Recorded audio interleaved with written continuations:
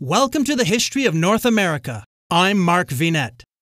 Let's examine the exploits and contemplate the incredible legacy of Canada's symbolic founder, Jacques Cartier, as we set the scene for the imminent arrival on the North American stage of Samuel de Champlain, better known in English as Champlain, the father of New France. Jacques Cartier was the first historical figure that ignited my young imagination and youthful spirit for literary adventure when I was 7 years old at St. Ignatius Elementary School during Mrs. Lattre's Grade 2 classroom history lesson. Jacques Cartier lived in and sailed from northern France to the St. Lawrence River, visiting the Amerindian villages that would later become the sites of present-day Quebec City and Montreal. As the first European to encounter these sites and learning the local word Kanata, meaning a group of houses, for centuries Cartier was credited as the discoverer of Canada. The epic voyages of this titan of history have become legendary and are well worth a close study. Let's start this mariner's fascinating story in his place of birth, the port city of Saint-Malo, on the northeast coast of Brittany along the English Channel.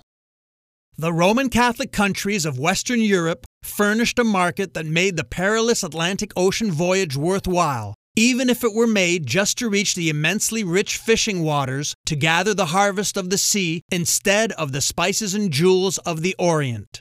Almost every year after John Cabot's historic 1497 voyage, an international mixture of fishing vessels could be seen on the offshore fisheries southeast of Newfoundland and east of Nova Scotia, Canada. Occasionally, such ships even cruised into the Gulf of St. Lawrence. At times, their crews encountered Amerindians along the shores who were willing to part with valuable furs in exchange for articles manufactured in Europe. When it was realized that only the wilds of an unexplored New World had been discovered, there was a spirit of disillusionment in Europe. Gradually, however, this feeling was replaced by a fresh interest in North America, for Spaniard adventurers were reported to be bringing home rich cargoes of gold and silver from the Caribbean and Mexico. 10 years after French monarch Francis I sent navigator Giovanni da Verrazzano on a voyage of reconnaissance overseas, he followed up by dispatching an expedition under skilled mariner Jacques Cartier. On his voyage of 1534, Cartier sailed a route that was for the most part already well known by captains of transatlantic fishing vessels. Cartier's voyage, however, was an official exploring expedition, and its immediate result was a thorough report for the French king about the lands he had seen and the people he had met. He visited and named most of the important coasts on the Gulf of St. Lawrence and observed near Anticosti Island that he might be in the mouth of a great river. The modern cross of Gaspé is a monolithic granite monument installed in 1934 in the town of Gaspé, Quebec, commissioned by the federal government to commemorate the 400th anniversary of the arrival of French explorers in Canada. The original cross of Gaspé was erected on July 24, 1534, overlooking the Bay of Gaspé by Jacques Cartier on his first exploration trip in the Gulf of St. Lawrence. Planting the 30-foot wooden cross symbolized the ownership of the territory on behalf of the French king Francis I. A wooden replica of the original cross bearing the words, "Long live the King of France," was erected and still stands in France at Cartier's home port of Saint-Malo. Cartier returned to France in September 1534, sure that he had reached an Asian land. The modern country of Canada is one of the three nations this series is built upon. While a variety of theories have been postulated for the name of Canada, its origin is now accepted as coming from the Amerindian word Kanata, meaning village, settlement, cluster of dwellings, or collection of huts. In other words, an Amerindian community. When Jacques Cartier sailed up the St. Lawrence River on his second voyage to the New World in 1535, he had with him 2 sons of the Iroquoian chief Donnacona. Cartier had taken the young men to France after his first voyage to be trained as interpreters. As the Iroquoians noticed familiar landmarks, they called to Cartier that here was the Chemin de Canada, the route to the village. Against the background noise of sails snapping and rigging creaking, Cartier heard Chemin de Canada.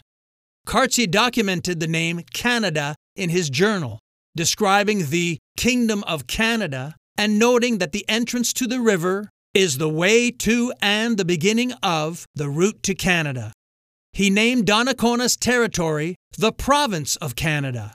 The name Canada subsequently appeared on a 1547 world map, denoting land north of the Gulf and River of St. Lawrence.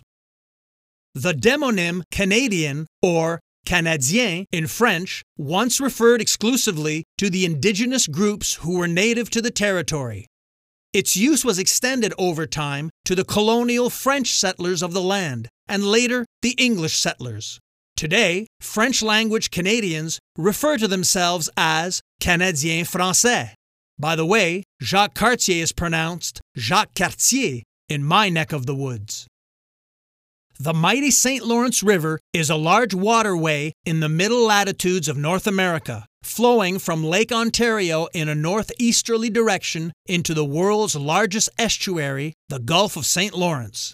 The river connects the Great Lakes to the North Atlantic Ocean and forms the primary drainage outflow of the Great Lakes Basin. Its drainage area is the world's largest system of freshwater lakes. The basin covers parts of Ontario and Quebec in Canada, parts of Minnesota, Wisconsin, Illinois, Indiana, Ohio, Pennsylvania, New York, Vermont, and nearly the entirety of the state of Michigan in the United States. The river becomes tidal around Quebec City. The river traverses the Canadian provinces of Ontario and Quebec, as well as the state of New York, and is part of the international boundary between Canada and the USA. It also provides the basis for the commercial St. Lawrence Seaway. The Vikings explored the Gulf of St. Lawrence in the 11th century and were followed by 15th and early 16th century European fishermen and mariners, such as John Cabot. The first European explorer known to have sailed up the St. Lawrence River itself was Jacques Cartier. At that time, the land along the river was inhabited by the St. Lawrence Iroquoians. Because Cartier arrived in the estuary on St. Lawrence's feast day of August 10, 1535, he named it the Gulf of St. Lawrence. As mentioned, the St. Lawrence River is partly within the United States and as such is that country's 6th oldest surviving European place name. Until the early 17th century, the French used the name Rivière du Canada, or Canada River, to designate the St. Lawrence upstream to Montreal, and the name Ottawa River after Montreal.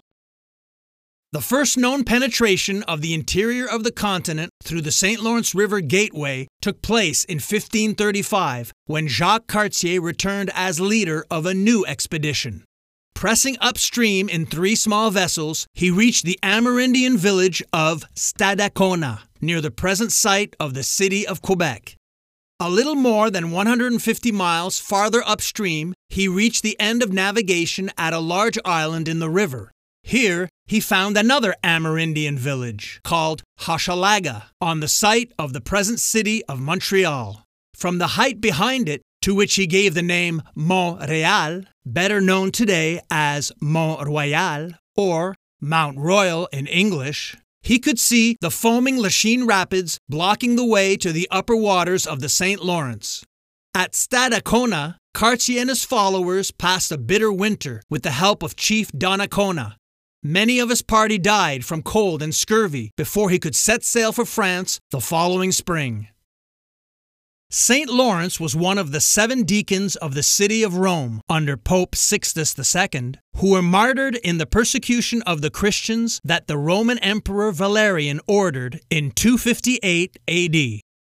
Jacques Cartier is considered a national hero and icon across Canada, with many place names testifying to the importance of the great explorer.